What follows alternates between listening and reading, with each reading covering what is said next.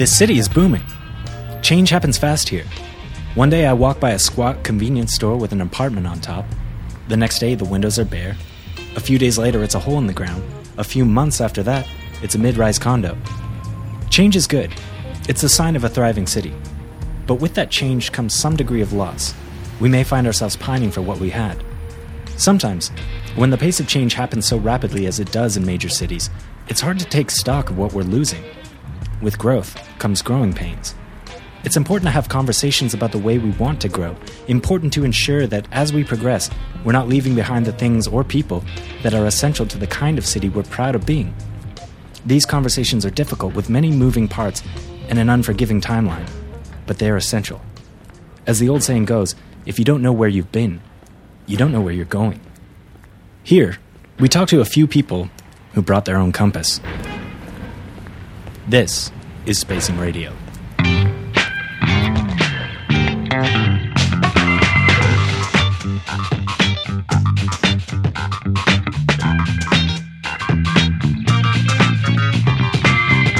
We are back in the broom closet at 401 Richmond Street West, Toronto, Ontario. I'm Glenn Bowerman, and you're listening to the official podcast of Spacing Magazine. In this episode, we talk heritage, keeping up with the pace of growth, and the kind of city we aspire to be. We talk to an indie theater company trying to bring art into the heart of communities and sell it like pizza. And we hear from the producers of the grand farewell to the legendary Honest Ed's department store. But first, Caitlin Wainwright, Heritage Toronto's Director of Programming, gives us an update about heritage challenges facing our city, how we take stock of our historical assets, how we protect them, and a brief peek at an exciting new archaeological dig in the heart of the city. Stand by.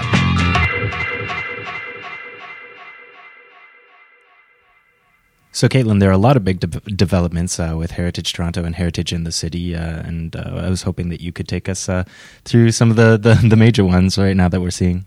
Yeah, so anytime a city undergoes a period of significant change and development, that's always going to dredge up our emotions about place. And really, that's a lot of what heritage is our stories and our connections to sites and traditions and experiences that we share commonly. So obviously, a big one right now at Bloor and Bathurst is Honest Ed's. And I was walking by there recently, shortly after they shut down the lights, and it totally struck me how that light-filled intersection that is no more light-filled, that shift and that recognition and that memory of the lights coming up, and it'll be really interesting to see how that site becomes remembered as the new development comes in. I think Honest Ed's is in a lot of ways sort of a small National Historic Site with a small n, small h, small s. It's a site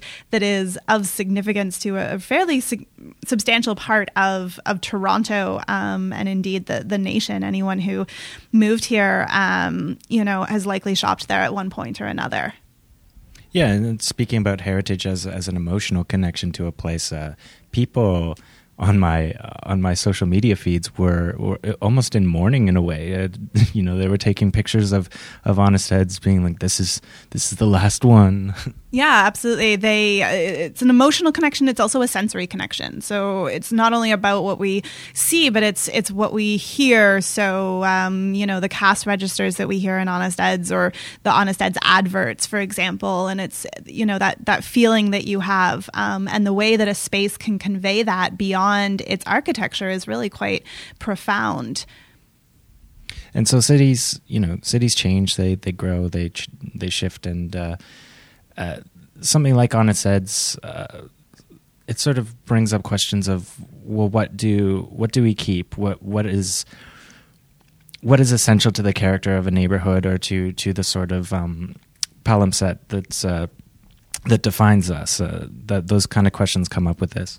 Yeah, so I was in a meeting a while back with Michael McClelland from ERA Architects, and he situated it really nicely in the work that he as a heritage architect does is about retaining what it is we value and what we want to continue to value going forward. So that's a decision that we have to come to collectively. And for some people, the Sam the Record Man sign or the Honest Ed sign, that neon, bright, advertising as architecture is something that is really valuable. And I think that's why you see a big push. Some people call it nostalgia, but I think there is a legitimate claim that can be made that is part of a specific group's heritage and shared identity. But I think that is something that comes up time and again when we see those changes happening is what is it that we value? What are we retaining? And I think that's best demonstrated when you look at conversations that are happening now around facadism. And for the last 10, 20 years, it was seen as relatively acceptable to retain the facade of the building because we value the property. We value the architecture. We value what the establishment, dare I say, has installed into that public space. And we aren't having conversations about what happened in those buildings necessarily. There was an interesting conversation on Twitter just before the holidays about the Broadview Hotel site. And somebody from the National Post tweeted like, oh, you know, why is this history being whitewashed? And why aren't they talking about Gillies? And you know, in regards to a plaque that Heritage Toronto had worked on with Riverdale Historical Society. And my response to that was really that, you know, the purpose of that plaque was about the historic property, which is about the exterior of the building. But the fact that they wanted us to dig more deeply, I thought was very much positive. But in doing that, the history and the heritage, it gets a lot more messy and complicated because you're getting into issues of gender and labor and class and, you know, work culture. If you're going to talk about the ground floor of Gillies as having significance to the community, which community? Is it the community of women who worked there? Is it the community that were patrons? And if you're going to talk about Gillies, are you also going to talk about the rooms that were above Gillies and the experiences of those people who stayed in those rooms? So heritage is a very messy thing, and sometimes we tend to oversimplify it.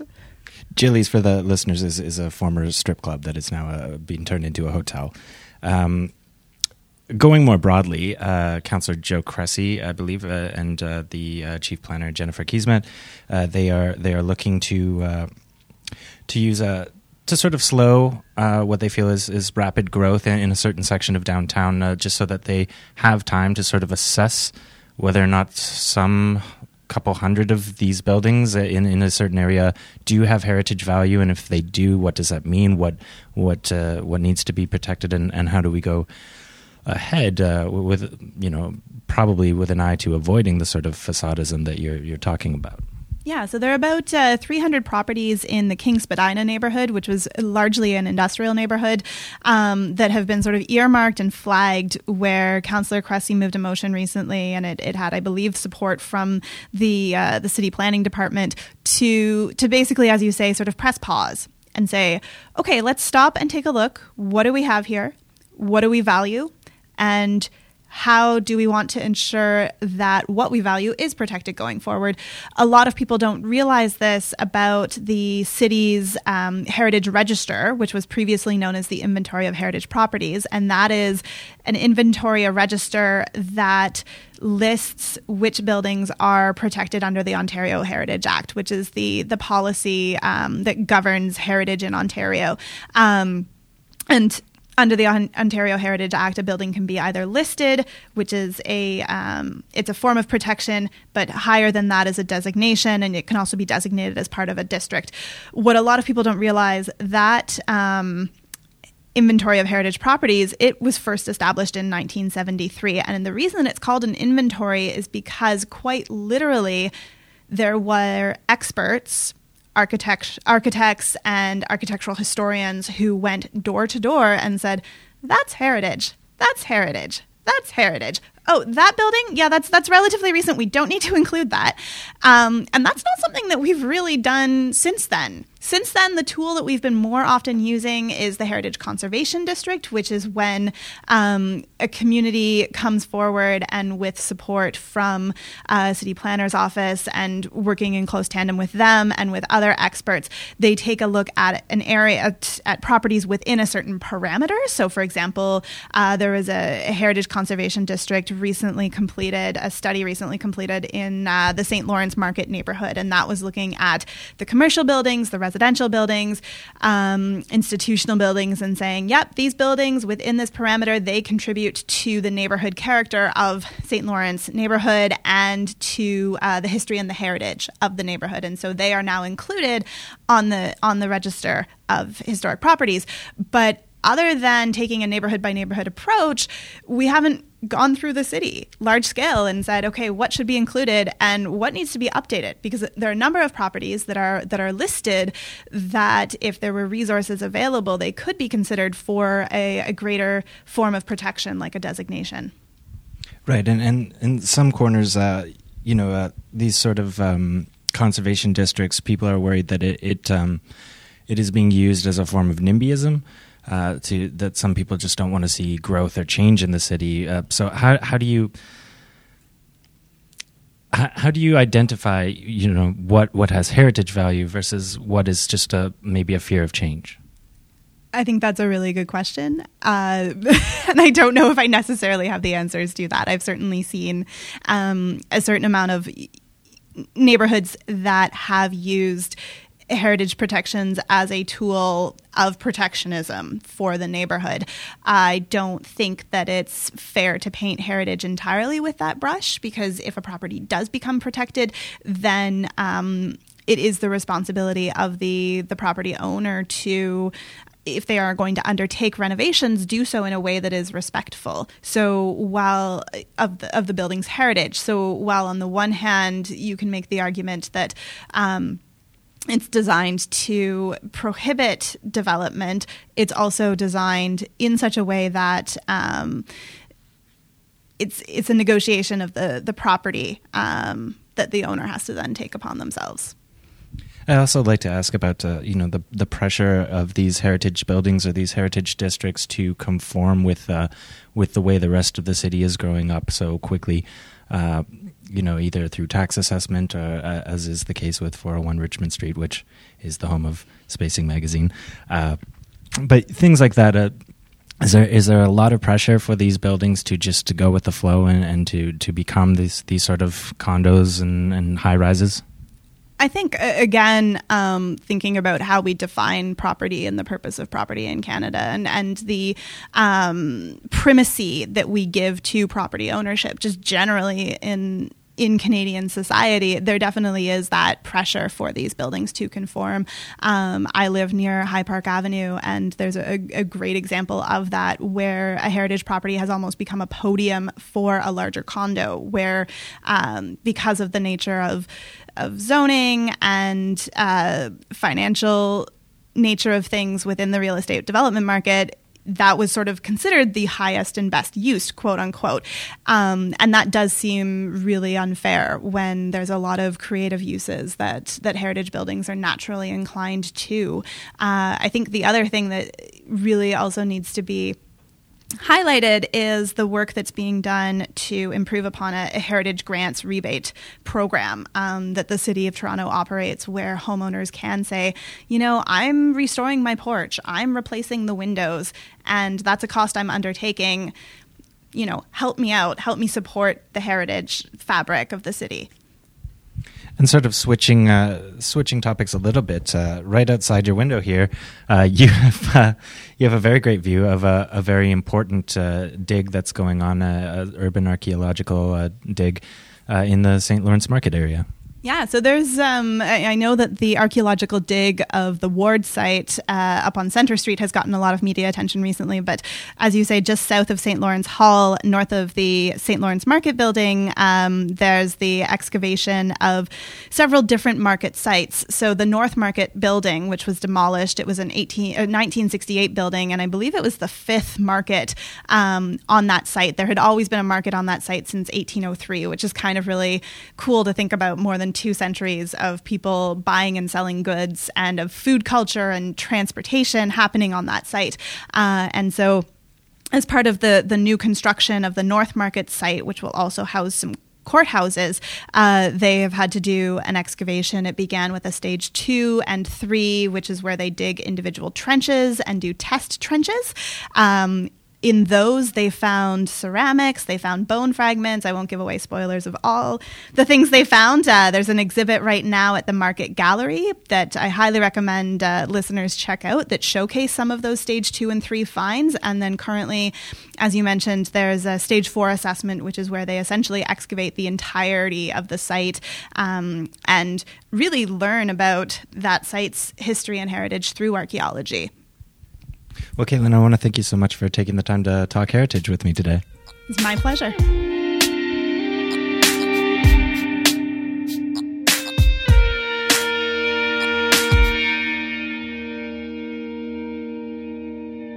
And if you want to learn more about archaeology in this city, Heritage Toronto invites you to St. Loris Hall February 11th for a symposium and an exhibit talking about the most recent finds in the historic marketplace. Now, if you live in Toronto, you've probably paid your farewell respects to Honest Ed's. The iconic sign is synonymous with the Annex, a neighborhood that's about to undergo a profound change. A new group, Toronto for Everyone, wants to send Ed's off in style with an inclusive celebration running from February 23rd to the 26th.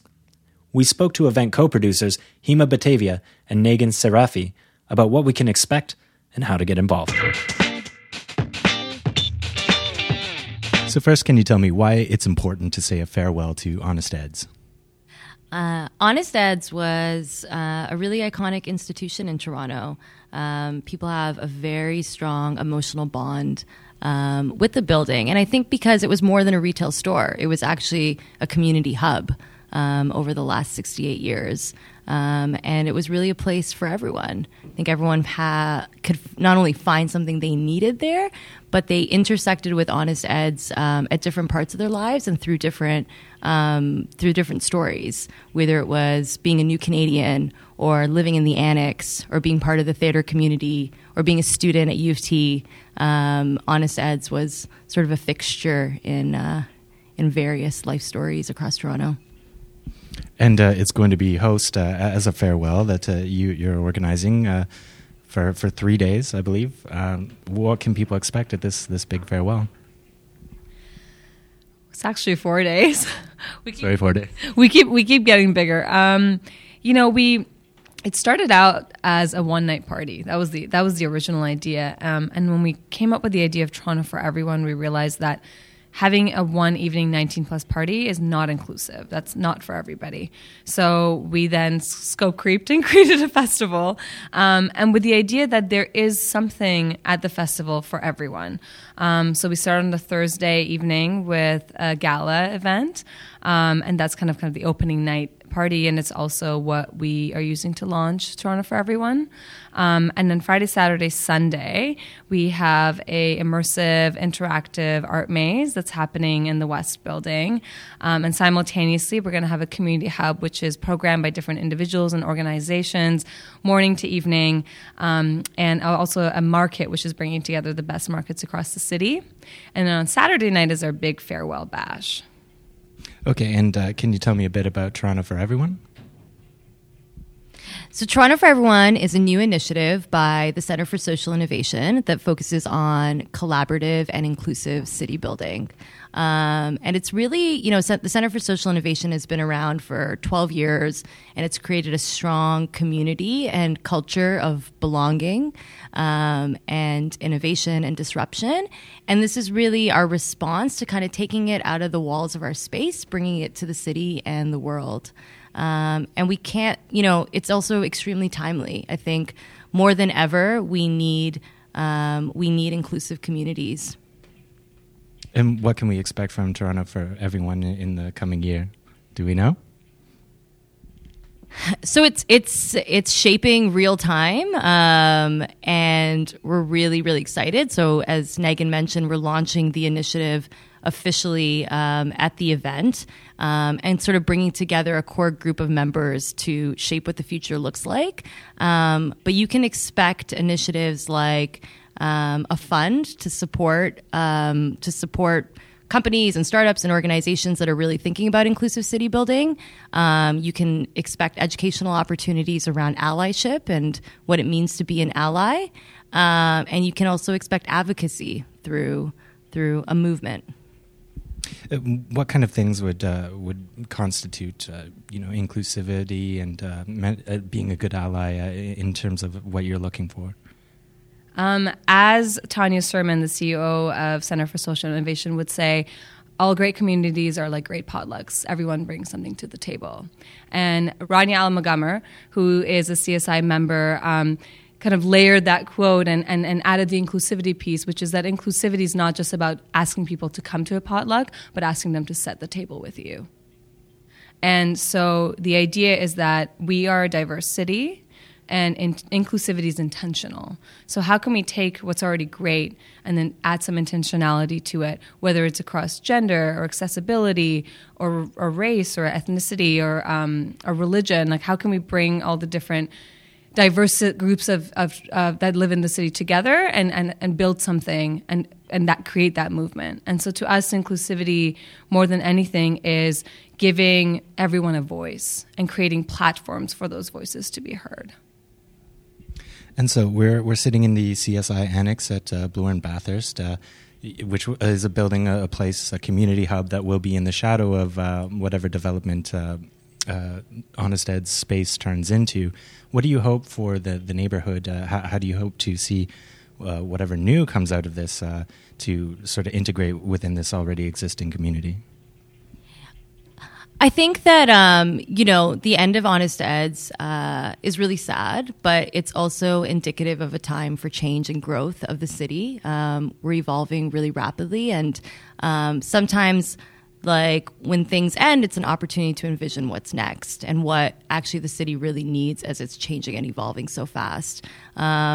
Our demographics are changing, our economy's changing, and it calls potentially for a new type of development. And I think CSI, one of its gifts has really been embedded at the grassroots level, and sort of representing that grassroots voice. And so even, with the West Bank development, CSI brought forward the idea of micro retail and how do we bring in a micro retail component into the new development and really support small businesses and entrepreneurs and freelancers. And to me, that's an example of like embracing what's next, and what the communities in this area really need. And so I imagine, as the area shifts, it will continue to do that work. And so if people want to come say farewell to Ed, how did they get involved? Well, there are a number of ways.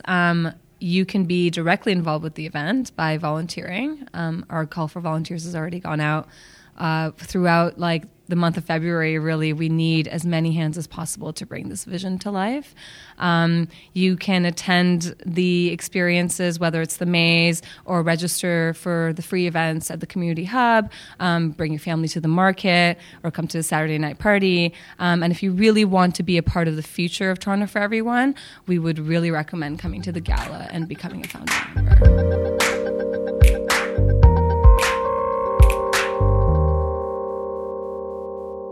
Look for details about the Honest Ed's farewell at torontoforeveryone.com. Now, in 3 years, the Storefront Theatre has become a community hub in Toronto's Bloor Court neighbourhood. Operating out of a former drugstore, it's been a theatre, a gathering space, and a resource centre. On Boxing Day, however, they were told they had to go. We speak to Storefront Artistic Director Benjamin Blaze and Managing Director Claire Burns about next steps and how the city can help grassroots arts organizations looking to put down solid community roots.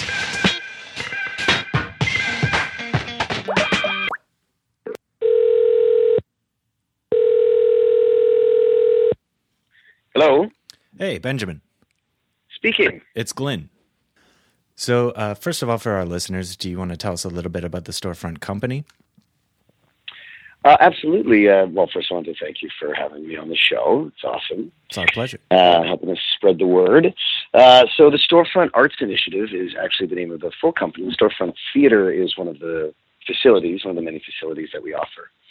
And the Storefront Arts Initiative is a non-for-profit arts organization that is dedicated to fostering the growth of emerging arts and artists. Also to reinvent the relationship to the greater community and live performance.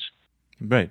And I want to get back to the idea of community, but first, you got a little bit of bad news this year. When I first met you, it was actually to cover the opening of the physical space over Bloor near Ossington. And this space that you've been in for a number of years now, you are being told you have to go. Yeah, well, I mean, it's the end of a chapter. It's not the end of the book, and so this space was always a little tenuous. It was derelict. When we first opened it, we had no intention of staying here for that long. Absolutely. Like the model of the Red One Theatre Collective, who's the resident theatre company here, was to move into derelict spaces, as it were, and set up a show for the duration of the run and then tear it down and leave town. That's like the circus. And so in 2013, we were going to do a production of Wait Until Dark by Frederick Knott that I directed, and then be finished and move on and find another space. But because of the high profile nature of this location and the total lack of affordable spaces for artists to produce work, we started getting all of this overwhelming positive feedback. When can I do a show? What's next here? What's going on? I want to be a part of this. So, I turned to the group and was like, we need to, reinvestigate our business model. Maybe it's time that we establish a headquarters and some roots. And so we did that. But the whole time it was like, okay, we're going to be able to stay here for a while. And we were running it like a lemonade stand, man. Like we were just a bunch of kids. So then about a year after that, we sort of pulled up our bootstraps. We suffered another sort of potential cataclysm, which was this flood of 2014, where a water main that feeds a fire hydrant right outside our front door broke in the dead of winter and started just pouring into the basement. Started like filling up this basement, the one next to us, then ruined everything that we had down there, all of our technical facilities, our costumes, our paperwork.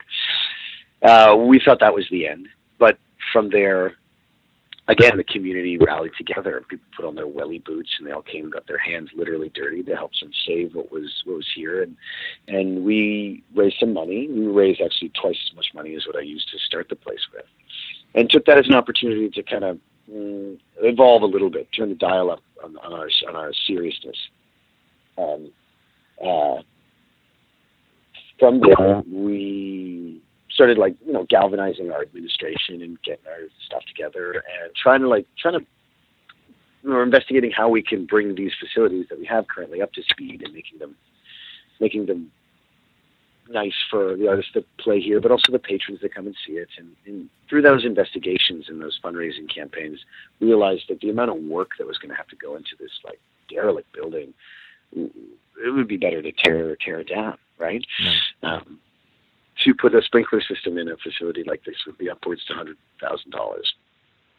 Capital we weren't willing to invest in the space that wouldn't give us a long-term lease, right? So we knew that the life of this particular space was at the end, and we had plans to move in June. The only really negative aspect of this is that it came 6 months too early, and we had to scuttle the current season. But we've got plans to put 2 of the shows up, maybe a third, in lieu, not here, in some other found spaces. There's one in particular I know that we're definitely going to do in Kensington Market in the springtime. But that being said, this is a really optimistic time for us and for the people that are working here and the people that are playing here, because this is a time for growth. At a board meeting that we were having, maybe 2 weeks before we got this letter from the landlord, which incidentally he gave to us on Boxing Day, so Merry Christmas. Right. Was we know we got to move, and it's time to either grow or die. This is the time. Right. The early eviction, though, this is the landlord perhaps looking for, a client, a tenant that could possibly pay more.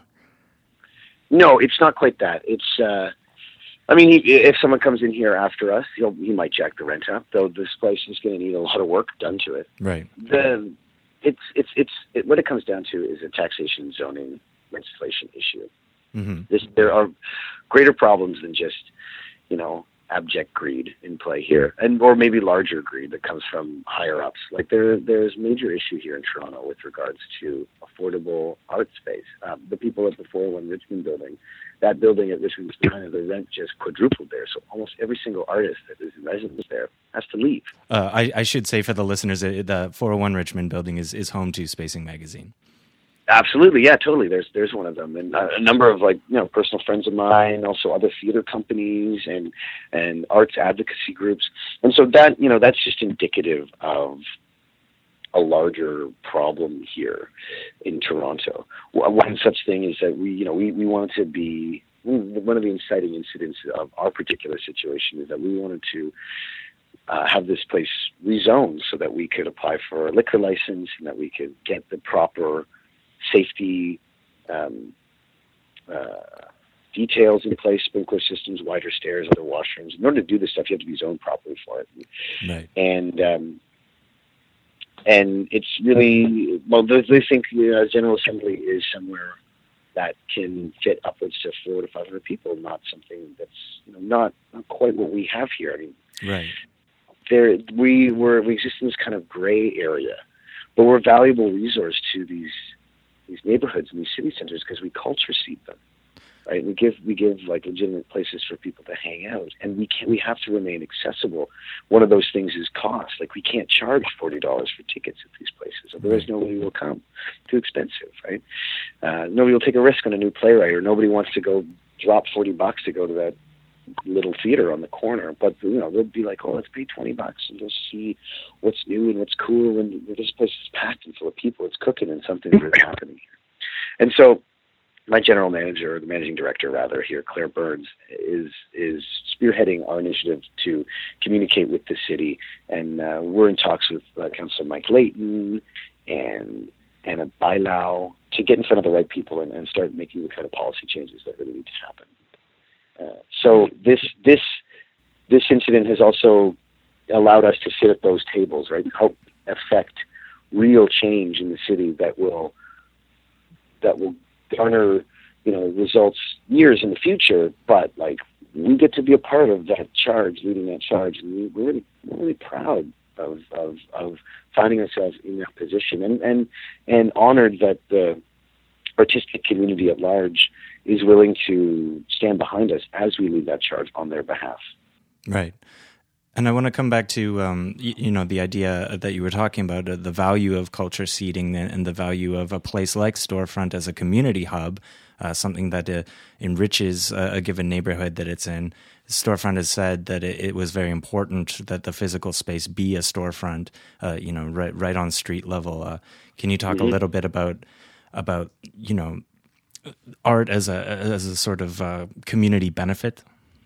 Yeah, totally. I mean, the theater, in my opinion, is living space, right? And so, therefore, it's really important that you see what is so vibrant and alive on the inside. I mean, the theaters, as they exist in their archaic fashion, are beautiful buildings with these really flashy and sensational marquees, but they're only lit up for an hour a day. And then you look at the back of the theater, and it's a 40-foot brick wall. But inside that theater, there are carpentry rooms, there are costume departments and rehearsal studios, and all the dudes hanging the lights, and all the people rigging up everything and painting. There's a hive of activity, right? Mm-hmm. That's important, I think, to see. The concept of having it on in a storefront, to me, is almost like a sort of some subliminal semiotics, like this. Oh, I can window shop this play here. Right. I can walk right through the store. There's no barrier here. That's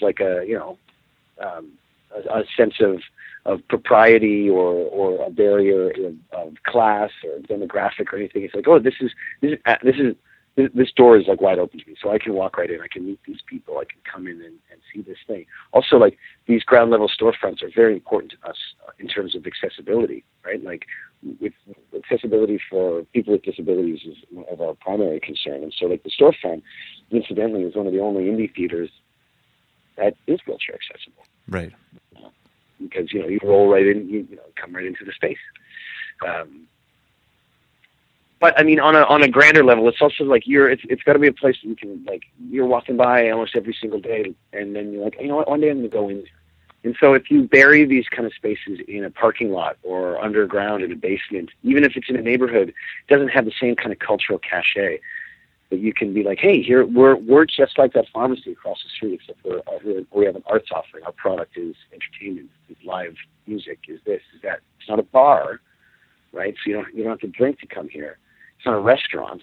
It's a theater. The focus is on art. That is the product that we create. Yeah, we do have concessions, and there are, there's other little cool factors to it, but it's on a visible marketplace, like a street, right? Where you see a shawarma shop, a dress store, Shoppers Drug Mart, a theater, boom, and then you're reminded, you're like, oh yeah, art is there too. I can get that art inside me as easy as I can get that piece of pizza. Right.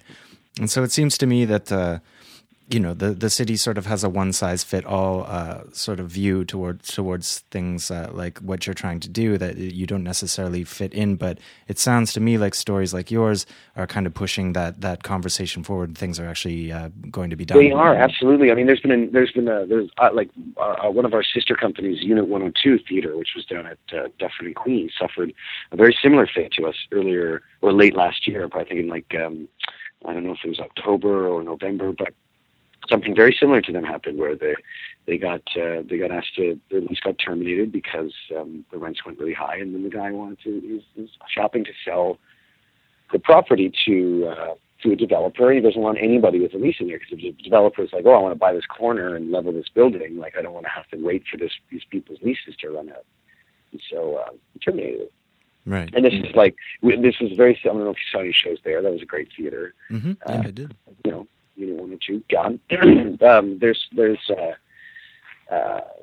another group. The space was only open for a little while, so it didn't really make it on the radar. But it was up and then shut down for the same sort of reasons. And Clay and Paper Theater, like their building just got torn down at 35 Strong. There's a really sad meme floating around the internet of like, this used to be a theater company, and there's like a big empty parking lot. They're like, that's the size of the parking lot. There's like a big hole in the ground. So it's the ebb and flow of change and commerce and, civic growth. So artists have to be, they have to be able to ride those waves. But the waves are surging really high in terms of cost, money, inflation. Like the poor artist's ship is almost getting is capsizing. We can still ride these vibes, man, but we need a bigger ship. In terms of municipal regulation, you're speaking to local councillors. What needs to happen so that there is some sort of legal room for a company like you to exist? Well, lots of different things, and I wouldn't actually be the best person to talk to about that. My partner and managing director, Claire Burns, has far more details in regards to that. She's actually here if you'd like to talk to her. Sure, put her on. Yeah? Hey, Claire, you want to be on the radio? Hello, this is Claire. Hi, this is Glenn Bowerman from Spacing Radio, a podcast. Hi, Glenn. How are you? I'm doing well. You? I'm very well, thanks. Thanks for having us on. No problem. We were just asking, Benjamin mentioned that there are certain zoning regulations from the city that sort of make it difficult for a company of your size and for what you're trying to do. It makes it hard for that sort of company to exist in a space like your former space. So just saying, since you're having these talks with local councillors, what in your view needs to happen, or what kind of flexibility do you need? So I guess as the storefront theater movement, we believe in taking over old storefronts, and a lot of the times, or most of the time, the storefronts are zoned as commercial retail spaces, and in order to get proper licensing to run a theater, we need to go to Committee of Adjustment to change the use of the space from commercial retail to what is called a general assembly or an assembly spacing. And to do that, it costs money, to go to Committee of Adjustment, $50,000, and even then the committee could say no. So in order to legitimize sort of the movement that we're doing, I've been set up with meetings. I have meetings coming up in February with the licensing bureau of City Hall to discuss a model similar to what Chicago has, which is a separate license for storefront theaters. So, so then most of the building code would remain the same, but it would be sort of squeezed down. So a lot of the zoning for theater spaces has to do with based on larger theaters. Like when people think of theaters, usually they think of 200 to 500 people, and what we're looking at is more 50 to 60 people in a space. And so I'm trying to see if the city can either create a new licensing for storefront theaters, so that would be one thing, and then also to help artistic entrepreneurs succeed. Like it would be great if we had help with this, some kind of mentorship through the process of changing the use of the space. There's a lot of artistic entrepreneurship in the city, but not a lot of artists are necessarily really well versed or knowledgeable in zoning and Ontario Building Code and that sort of thing. So having sort of a wing at the city that would be more concentrated towards artistic planning or artistic spaces would be what we're trying to lobby for. And we're also trying to we're really trying to impress upon the City Council and the City of Toronto that creating incentive for landlords to offer subsidized rent or subsidized spaces for arts organizations is really important, and not just the larger organizations, not just the commercial organizations, but for more grassroots organizations that are springing up in neighborhoods themselves. Because we serve the neighborhood and we serve the community, and Toronto is like the center for arts and culture in Canada. So the city should help, not I think on all levels, including this sort of micro infrastructure level.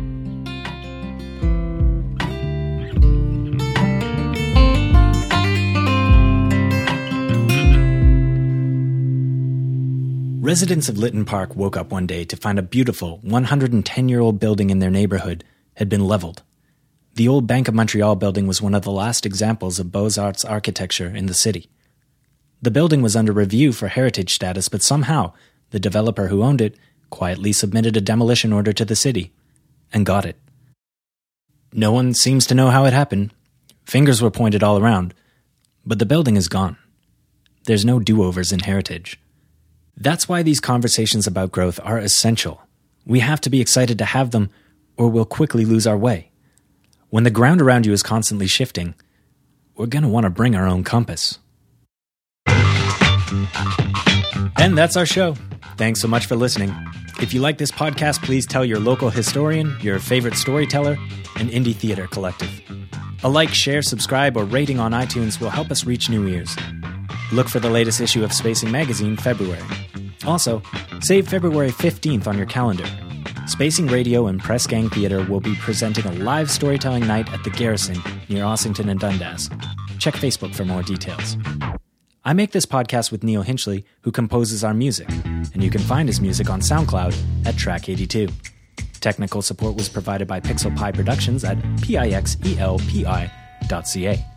Please hit us up with any questions, comments, concerns, and tips. We're on Twitter at Spacing Radio, all one word, or you can email me at glynbowerman@spacing.ca.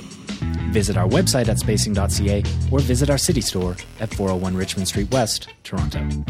In the meantime, don't get caught with your prices down. Cheers.